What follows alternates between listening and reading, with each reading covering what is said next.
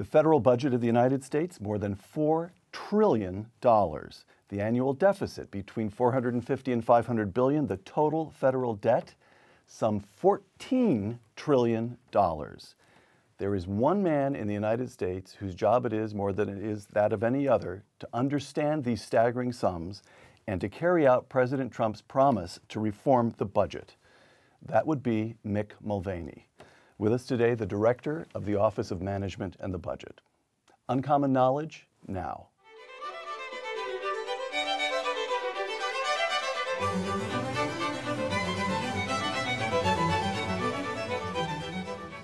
Welcome to Uncommon Knowledge. I'm Peter Robinson. John Michael Mulvaney was born in Virginia, grew up in North Carolina, and has lived most of his adult life in South Carolina. He holds an undergraduate degree from Georgetown University and a law degree from the University of North Carolina at Chapel Hill. From 2011 until earlier this year, Mr. Mulvaney represented the 5th District of South Carolina in the House of Representatives, where, according to the New York Times, he earned a reputation for taking, quote, a hard line on spending, close quote. Last December, then President-elect Donald Trump nominated Mr. Mulvaney as Director of the Office of Management and the Budget, and the Senate confirmed him in February. Mick Mulvaney, welcome. Peter, thank you so much for having me. All right. That introduction scares me to death. I'm the one who's supposed to understand all that? Yes, you are. I want to find out about you, but first I want to find out about the budget. May 1st, the House releases a bill to fund discretionary spending for the next 7 months of the fiscal year, a bill that you negotiated with Congress, including Democrats. And now let me give you a few of the responses. The Atlantic magazine, quote, Congress is giving the new president a boost in funding for the military and a little extra for border security, but that's about it, close quote. Rush Limbaugh, if I'm the Democrats, a modest increase in spending is a small price to pay for continuing to fund Planned Parenthood, continuing to fund the EPA, and not building the wall. The Democrats think this is a big win. Ann Coulter, final one, if this is the budget deal we get when Republicans control the House, the Senate, and the presidency, there's no point in ever voting for a Republican again, close quote. Mick Mulvaney. I love Ann, she's always so subtle. So walk me through, first, simply the technical question. I dropped my budget on January 2nd for the rest of the year. Why do we have a 7-month bill? What's going on here? It's actually less than 5. Oh, it is? Yeah, I'm sorry. Here's what's happened. Here's what happened is that ordinarily we do our budget. Now, keep in mind, in the federal government, budget is actually a 3-step process. So what everybody else calls a budget is something different. But let's sort of mix our metaphors and pretend it's a household. We would do that in September of every year. Right. And it would fund us from October 1st of a year to September 30th the following year. That is our 12-month fiscal year. Right. Last year, in September, when President Obama was still here, he was not able to get a 12-month budget, a 12-month funding bill approved, because there was a couple of short terms that took us to the end of April. Right. So the first 7 months were funded under the Obama administration. The last 5 months, we got a chance at. I've heard the list of criticisms, and I could go down them one by one if you'd like to. I do want to give you a chance to do that. But the point of the matter is, everything we got here was sort of found money for us. It's sort of a found opportunity. We should not have even been at the table. If President Obama had been able to pass a 12-month budget in September of 2016, we would be living under those spending rules right now. As things in, we got a little bit for the last 5 months, which is a big win for us because we shouldn't have had any of it. Now, to the folks, and I've talked to Rush. Rush Limbaugh, and Ann, you're getting beat up by your own people. Yeah, but I think the tone of that actually changed after my press conference, which sort of pushed back and laid out the case, a couple different things. So far into this Congress, so much of what we've done has been unusual in that it's only required 50 votes in the Senate to get anything done. All of those Congressional Review Act pieces of legislation, the things that undo the previous administration's regulatory regime, that only takes 50 votes in the Senate. Can you pause on that for just a moment? Sure. Because the Congressional Review Act stuff is really, as I read it, it's very important. You could do a whole show on just that. Legislation that was on the books but that seldom got used, and now under President Trump, up on the Hill, they're using it. Can you just explain that for a moment? Yeah, 3-sentence explanation. There's a law that says that in the early days of a new administration, they have special abilities to go and undo regulations from the late days of a previous administration. Right. They get privileged treatment in the Senate, so it doesn't take 60 votes like so many things do in the Senate. Right. And if you can pass that piece of legislation, the administration that originally promulgated that rule is permanently barred from doing the same thing ever again. So not only the agency. The agency. Right. So not only did the 13 or 14 of these that we've passed undo 13 or 14 of President Obama's rules, we have permanently denied those agencies from making the same type of ruling in any future Democrat administration. Again, a fascinating thing. I think it was done one time before we got here, where we either through 13 or 14, depending on what passed last night as I was flying out here. So we got that done. So that's taking place. 50 votes for that. Neil Gorsuch, 50 votes for that because they broke the filibuster. Right. My confirmation, 50 votes. All those things used to be 60, now they're 50. Fast forward to where we were on the funding bill, the appropriations bill that we're talking about. That was the first thing where we really needed 60 votes in the Senate. People ask me all the time, if the Republicans control, and this is to Ann Coulter's point, Republicans control the House and the Senate and the White House, why are they giving the Democrats anything? Because we have to. You have to get at least 8 Democrats in the Senate to vote to keep the government running. And in exchange for that, you have to give them something. Now, this is why I was so, not defensive is the right term, but I was surprised at the spin that somehow we got smoked on this one, because here's what the Democrats got. You were ticked off. I saw the news conference. You were ticked off. I negotiated this thing. Listen, sometimes I lose, and when I lose, I'll be the first one to tell you I lost. I didn't lose on this one. Okay. The Democrats wanted a bunch of stuff, okay? The big thing they wanted was the guarantee for these bailout payments for Obamacare, what they call the cost risk sharing, CSR payments, cost sharing risk payments, that it has to have, the Obamacare system has to have to stay alive. And we didn't give them any of that, okay?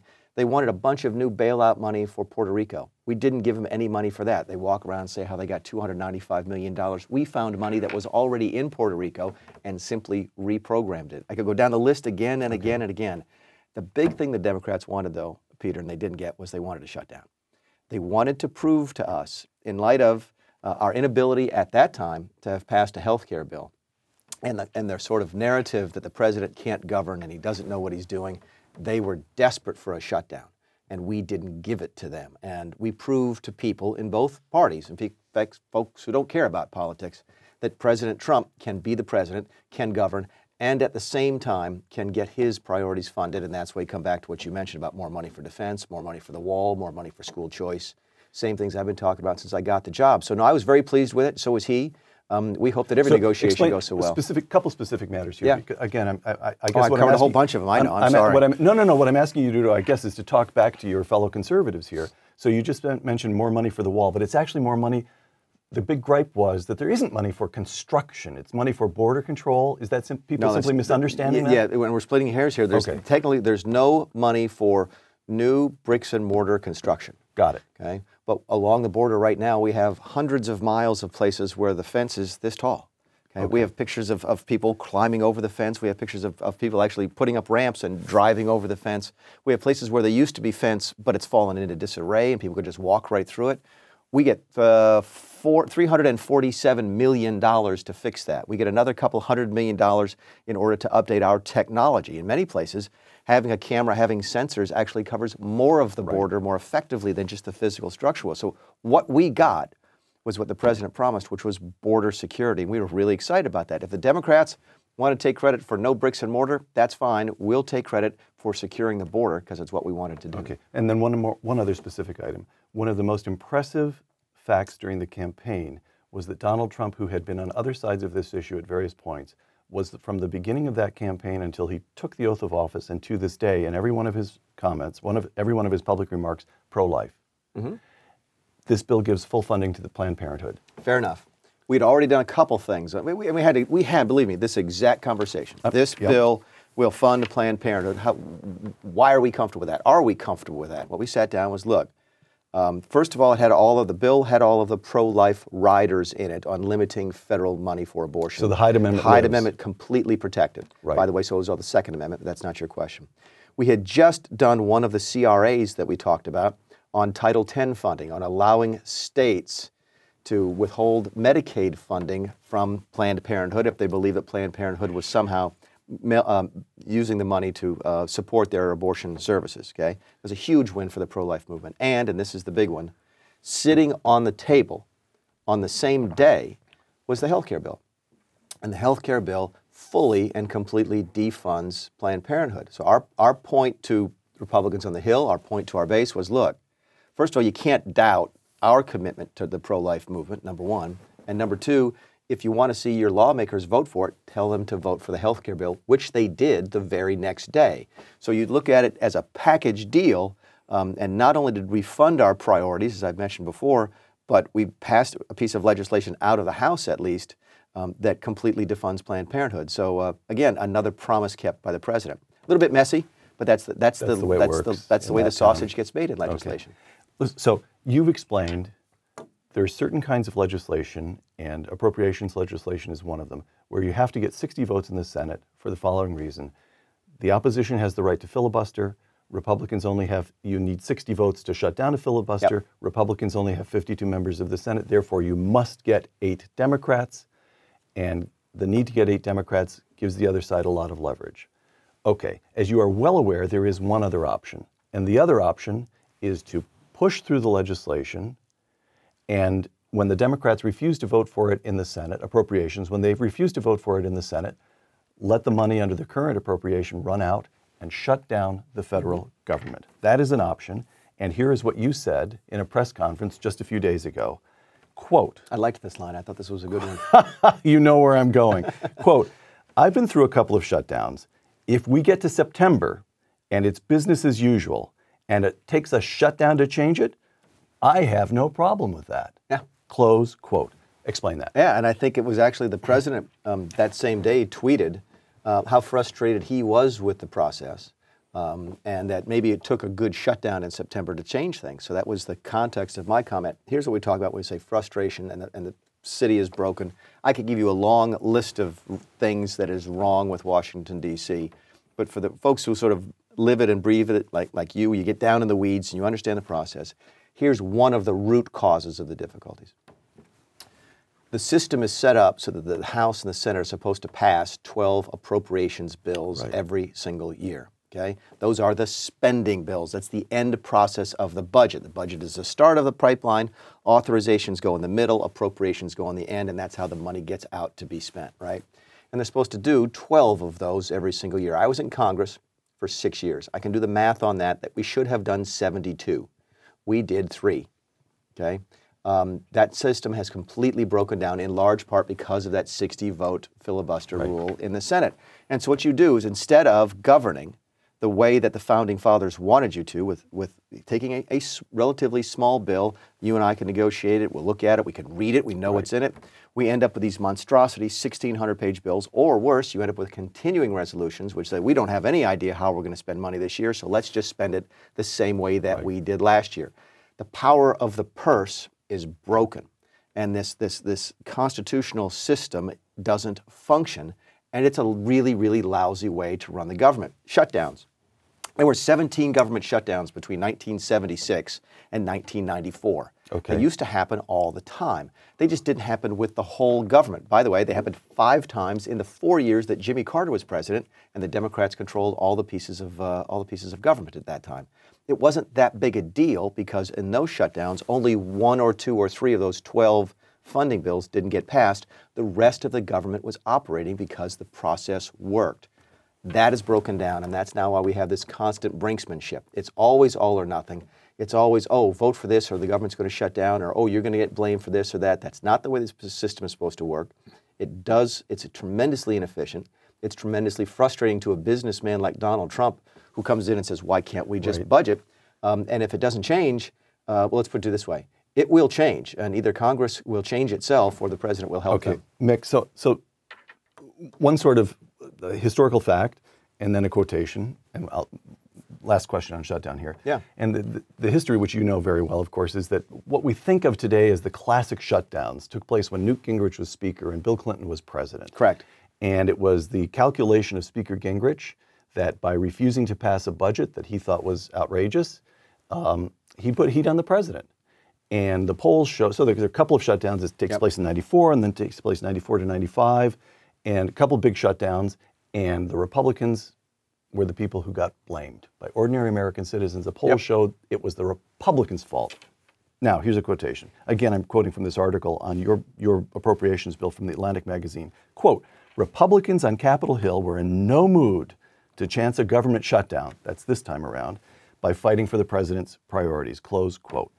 So you've got this, your former colleagues in the House thinking, the last time Newt tried this, we were the ones who got blamed. Why do you think they'd be likely to be in a different mood in September? A couple different reasons, if they are. Some of them might not be, just because it's asking them to do something different. I mean, it is as awful as that appropriations CR process is, that broken appropriations process is, at least they continue. They're used to it? Yeah, they're used to it. It's become sort of the new de facto way they run the Senate. But at some point you have to ask yourself, why did you go to the Senate? Why did you run for Senate? Did you want to change outcomes? Did you want to impact the way that we spend that $4 trillion budget that you said at the outset of the show? Mm-hmm. Tim Scott's a dear friend of mine. I got a lot of friends in the Senate, and I think at some point they might wake up one morning and go, you know what? It might actually be nice to be a senator and to perform the function of a senator and do more than just confirm judges and fight over filibusters and maybe impact the power of the purse of the largest economy in the world, the largest government in the world. So you got to hope that maybe they look around and say things have to change as well. I hope that we get on the same page. I think there's a chance that we probably do that. There's no reason to get into an adversarial position when it comes to a shutdown. And hopefully everybody will come around to the plans of the idea that things do need to change. Okay, I'm a Democrat. I'm listening very carefully, and it sounds to me as though you and Donald Trump, his tweets and your comments right now are a threat, probably an empty threat. Oh, I don't know. I've been through a shutdown or two before. All right. And keep in mind this. For I mean, I'm trying to think. This is gamesmanship here. No, I went through a shutdown. You had mentioned the shutdown of 2000. I think it was 2011 or 13. I lose track of the odd number of years. There was a shutdown. I believe it was in 13. We called it the Obamacare shutdown. It wasn't, but that's what people called it. Shut down for about 13, 14 days, I think. That was where the Obama administration closed down the World War II memorial so that the World War II vets couldn't go to a memorial. That's open, by the way. You could just walk up to it. It's like closing the Washington Monument. Somehow they're going to put a shroud over it so you can't see it. They closed an outdoor monument. And they put signs on, due to the government shutdown, you can't come see this today. Right. There are ways to manage a shutdown to make them look bad, and there's also ways to manage a shutdown to point out to people that 83% of the money that the federal government spends still flows during a government shutdown. Okay. Now you have my attention. If I'm that's not a threat. That's just a fact that the shutdown looks different during a Republican administration than it would during a Democrat. Okay. Mick Mulvaney, congressman from South Carolina. As best I can tell, looking over your record, you're a thorough conservative. This is not. I've been called worse. Yes. Okay. And from a conservative district, a personally conservative, a conservative by conviction. What are you doing working for Donald Trump? You forgot a little streak of libertarianism. I got that too as well. Remember, I was with Rand Paul in 2016. I have no idea how I got here. I have some indication. I knew Mike Pence when Mike was in the House. Right. Excuse me. I knew the Vice President. Right. I'm not supposed to do that. When you're in the House, we don't call each other by names. It's sort of hard to get out of that habit. So I knew the Vice President he was in the House, and we liked each other, and I think he liked some of the work I had done that he followed after he left to go to Indiana. And somehow I got an interview for this job, which is the job that I've wanted since I got to Congress. I remember I worked with Rick Perry in 2012, and he said, "What do you want if I win?" And I said, "OMB director." I said the same thing to Rand Paul in 2016, and here I was in New York interviewing with Donald Trump for the position that I wanted. Absolutely fascinating. It was about a 15-minute interview.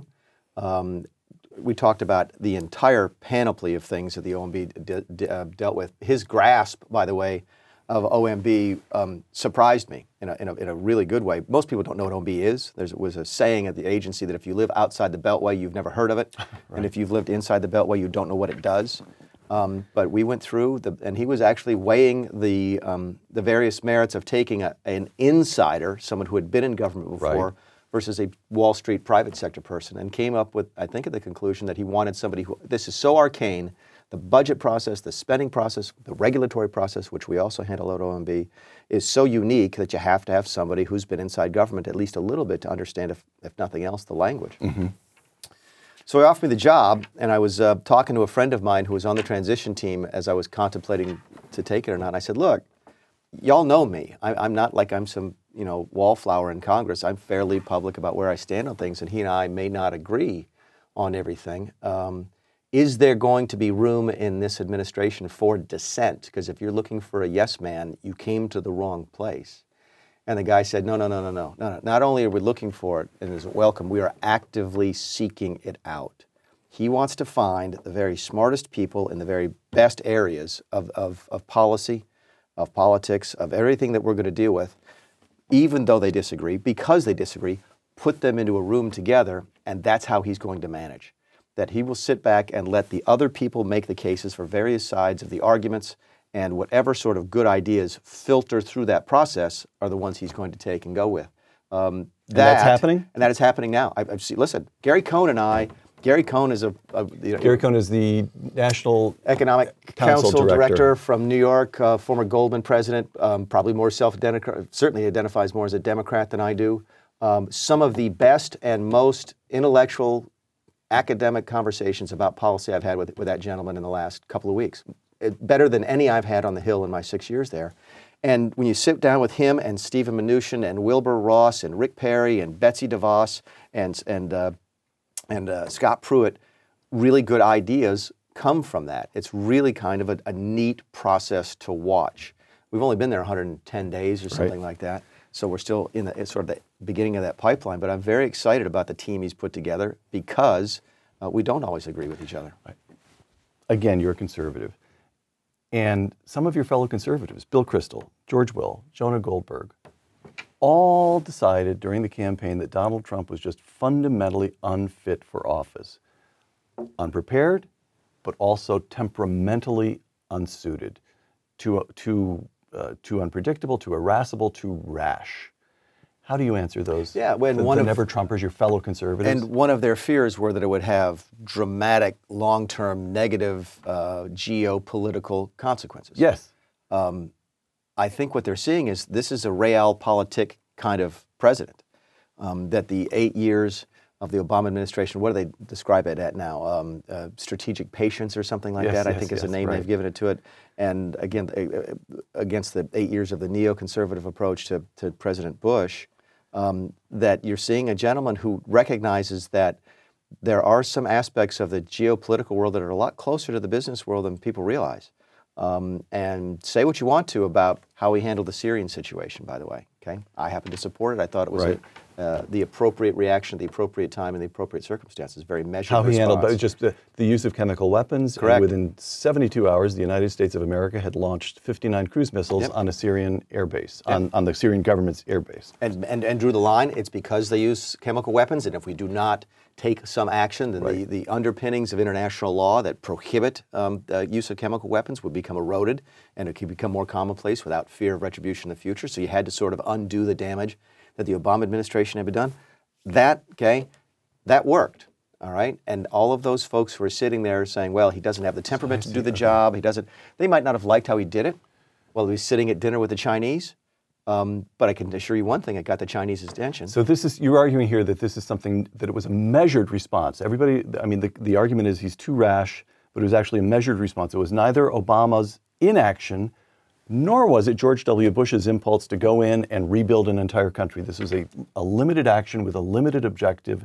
Do not use chemical weapons, correct? Combined with the fact that it coincided with a meeting with the Chinese, and certainly put them on notice that maybe there was a new administration in town that would work to our advantage in our other international relations. So to all the critics, I think if, especially Mr. Kristol, who has been extraordinarily harsh on the president, I think that they'd have to admit that the first 120, if I went down the lists of successes in the first 120 days, foreign policy, which I know drives a lot of Mr. Kristol's interest, has probably been at the top of the list of successes. Okay. I'm talking to a graduate of Charlotte Catholic High School. Yes, you are. And then you went to the Jesuits at Georgetown. Yes. And as best I can make it out, you remain a serious and practicing Catholic. I try. Okay. And you know, the bishops have a little trouble with Donald Trump. The American Catholic bishops, they denounced his stand on immigration. I've got here a statement there. I looked over the U.S. Council of Catholic Bishops website just yesterday, and you don't have to look very hard at all to find official statements denouncing Donald Trump. They called his executive order on refugees shameful. Just a couple days, the newest statement calls on the Senate to strip out the harmful proposals from the health care bill that passed in the House and that the president supported. Okay. What do you say to the bishops? What do you say to your fellow Catholics who say, this man is simply not with us? In fact, I've said this to the bishops, said this to my bishop, as a matter of fact, and to my parish priest, who is a brilliant man and will end up being a bishop someday soon. First of all, thank you for participating in the process. It had been a long time. I've been practicing Catholic since I was born. I don't remember the priests going to the pulpit and talking about politics when I was a young man. And they started doing it. They started doing it at a strange time. After the bishops had supported the original Affordable Care Act, what we now know as Obamacare, 10 years ago, I don't remember them talking about that from the pulpit, but I do remember them paying attention after the Obamacare law had become law about the lack of necessary religious protections in the bill. I'm speaking specifically of the Little Sisters of the Poor case and those types of things. So hold on. The Obama administration supported an interpretation of the legislation that would have forced, indeed they did force, the Little Sisters of the Poor, a small order of nuns who take care of old people, to supply contraceptives in their insurance policy. Correct. Okay, mandate it. In fact, writ large, here's the case that I've made to members of my faith. One of the very dangerous parts, I think, of the Obama administration policies was that they were trying to redefine the practice of religion. By the way, you've heard this sort of percolate through the left's talking points. Whenever they talk about the First Amendment now, it's not freedom of religion. They try to change it now to freedom from religion. You'll hear that on television from time to time. But they try to redefine it so that religious protected activity is just that which happens inside the four walls of the sanctuary. So that if they're okay with the Catholic priests not allowing female priests, that's not discrimination. But when they run a Catholic school, they can't discriminate against, say, homosexuals because that's not really practicing the faith. When there's a Jewish hospital, that's not really the practicing of the faith. That's the Obama interpretation. Once you move outside the four walls of the sanctuary, it's no longer protected activity. That is extraordinarily dangerous. And as I sit and talk to my Catholic friends, Catholic leaders, I point out, look, that speaks to the very heart of what we do. You cannot be a Catholic and only perform your faith inside the four walls. So we will be pushing back against that. We have done that. We did the Religious Liberties Executive Order this week. We talk about that a little bit if you want to. I know that the President is getting ready to go overseas in about 2 weeks. And on the list of things he's going to be talking about is the treatment of religious minorities, Christian, Jews, other minority faiths in the Middle East. We're getting ready to convene a meeting of leaders from all over the world in Washington. I'm participating in that in about 2 weeks. So faith is a very important part of this administration, and I would encourage my Catholic friends to focus on that. All right. The big problems. You're still in the first months of the new job, of course, and the day-to-day demands are intense, but longer term, let me just ask you about the couple of the big problems. Mm-hmm. I'll quote There's only a couple? Yeah. Well, actually, in a certain sense, if you take a long enough view, there are only a couple, I think. You correct me. Hoover Fellow, colleague of mine here at the Hoover Institution, former chairman of the Council of Economic Advisors, Ed Lazier, writing in the Wall Street Journal just the other day, quote, the Congressional Budget Office projects growing deficits exceeding 7% of GDP annually in just 2 decades. We're a little under 3% of GDP now in annual deficits. Ed continues, unless we are willing to accept major tax increases, we will need to reduce government spending significantly, and this means re-examining entitlements, particularly Medicare and Medicaid and other health programs, close quote. And those are some of the very entitlement programs that President Trump, during the campaign, said, I'm not going to touch. So here you are, as I said in the intro, and it is simply the case that you are the man in the entire United States most responsible for the federal budget and for these looming problems. So don't screw it up. Yeah. So don't screw it. So what are you going to do? Yeah, I did see. You've got a mounting deficit, and entitlements take up 73% of the federal budget as it is. Right? I'm a tremendous admirer of him. I've not met him yet. I think I'm speaking with him later on today at a forum. Yes. Which would be fantastic. Here's what I would point out to him. You're missing. There's the missing piece of that analysis. Okay. That's the binary choice. Either we have to tax more or spend less. And I would suggest to you that you will never balance the budget looking at it through that binary option. You cannot reduce spending enough to balance the budget. That sounds really harsh for a fiscal conservative like me to say, but I'm simply telling you that we have not paved the way politically, either Democrats or Republicans, to explain to people, this is what it would take. This is what you'd have to take. This is what the government would not be able to give to you national defense, research, Social Security, if you're going to balance the budget only by looking at the spending side. Right. At the same time, you cannot tax your way to it. If you could tax your way to prosperity, everybody would have done it a long time ago because it's easy, okay? Growth is the missing component to what Ed had commented on, and it's what I'll talk about today. We seem to think, and embedded in those Congressional Budget Office numbers that you mentioned, is this new normal. We seem to think that America is a post-developed economy state, okay? That we could only have, I think, CBO numbers from now into infinity are an annual growth rate of 1.9%. Right. So can I, let me, again, but I want to come back to that. But yeah. Oh, no. I'm just, when you say the new normal, so overall from the recessions, dips and so forth, but overall the growth numbers from the Second World War to about the year 2000, with the exception of recessions, but you overall, when the economy is growing well, the economy is growing up in the range of 3%, in some cases a little higher during the Reagan years. Someplace between 3 and 3.5, depending on how you want to look at it. And then since 2000, and this is important because it's during both George W. Bush and Barack Obama, and it predates the crash of 2008. Since 2000, the overall growth rate has just stepped down. Correct. And so we've been through a whole generation, more than 15 years, of this lower growth rate, a little over 1%, a little over 2% in that range. And you're arguing we don't have to live with it. And here's how I have to make the case. Here's how I have to make the case. If you are 30 years old, right, okay, never in your adult life have you had a job in a truly healthy American economy. You think this is ordinary. When I was 30 years old, okay, I quit my job because I knew that I could go off and start my own company and the economy would support that. If I had been fired, I could have easily found another job because the economy had supported that. And that freed me up to do the things that Americans have already done. We could have a whole conversation another day about the lack of new business formation. Right. Because this new normal, this 1.9% growth, people just think that's the way it is. This is not the way that it needs to be. It does not sound like much, Peter, to say, well, we've only had 2% growth over the last 10 years. We get a 3% growth. That's not that big a deal, right? We've got some numbers, and it's very difficult to do this. So I'm painting with a very broad brush. That if you had growth at 3% from the beginning of the recession to today, okay, just 3% annual growth from 2008, let's call it, to today, the budget would be balanced. Yeah. All of that deficit is gone because the economy is so much bigger. It's that power of compounding interest on an economy that's $18 trillion. So you're making a very powerful and absolutely central point, which is don't get drawn off into worrying about tax increases, trying to figure out how much don't get drawn off into trying to figure out how to concentrate on growth. I grant the point. The numbers work if you get a growing economy. How do you get the economy growing again? A couple different things. By the way, let's close the book on spending because that is important, okay? One of the reasons that the budget would have been balanced today under that hypothetical is that we have actually had some spending restraint the last couple of years. The non-defense discretionary budget, since the Republicans took control of the House in 2011, is fairly solid. I'm not saying we need gargantuan reductions in that, but just discipline to not get ahead of yourself and not sort of spend your way into deeper problems.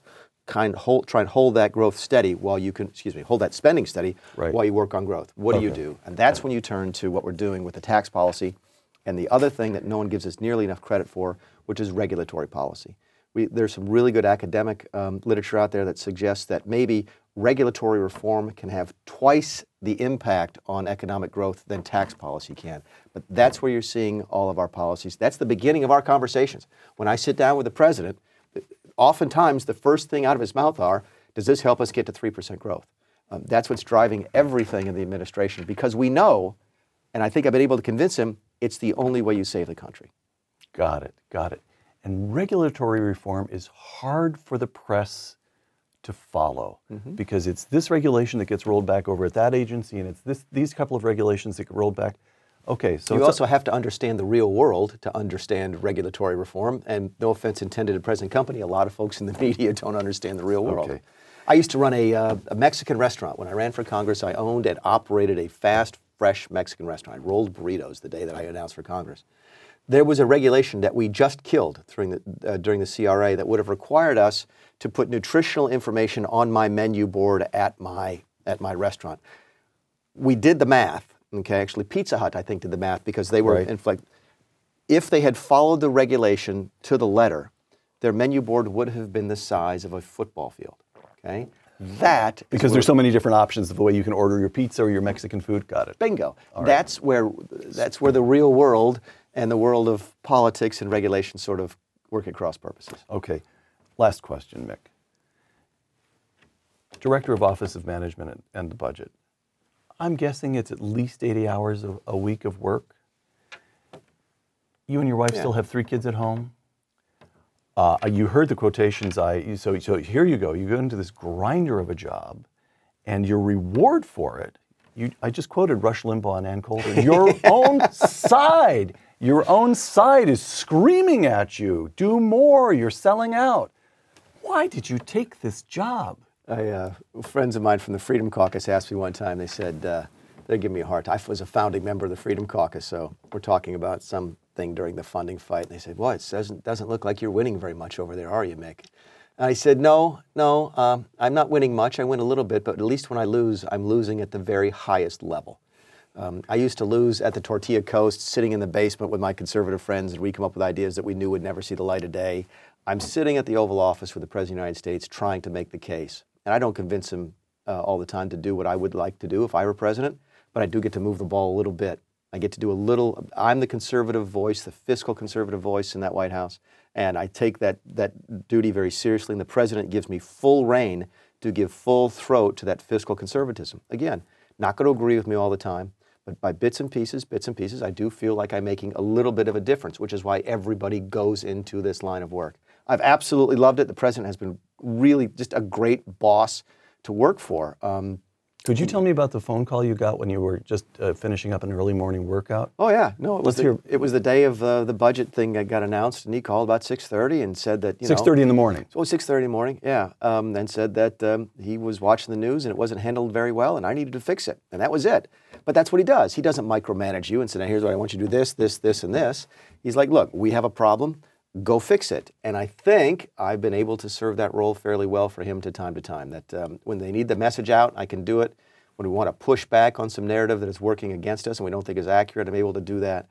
It's been a fun team to work on all of this narrative about how it's a poisonous atmosphere in the White House. I can assure you, I love going to work, and it is an 80-hour work day, and I am away from my family for weeks at a time. My wife called me one time and said I needed to come home, and I said, well, sweetie, I just came home last weekend. And she said, sweetheart, that was 5 weeks ago.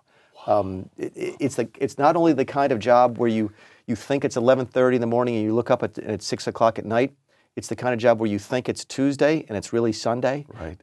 But that's just because it's a very invigorating place to work. You're operating at the very highest level with the leader of the free world, who's a great boss to work for, and I hope I can stay a little bit longer. Mick Mulvaney, Director of the Office of Management and Budget. Thank you. Peter, thank you for having me. For Uncommon Knowledge and the Hoover Institution, I'm Peter Robinson.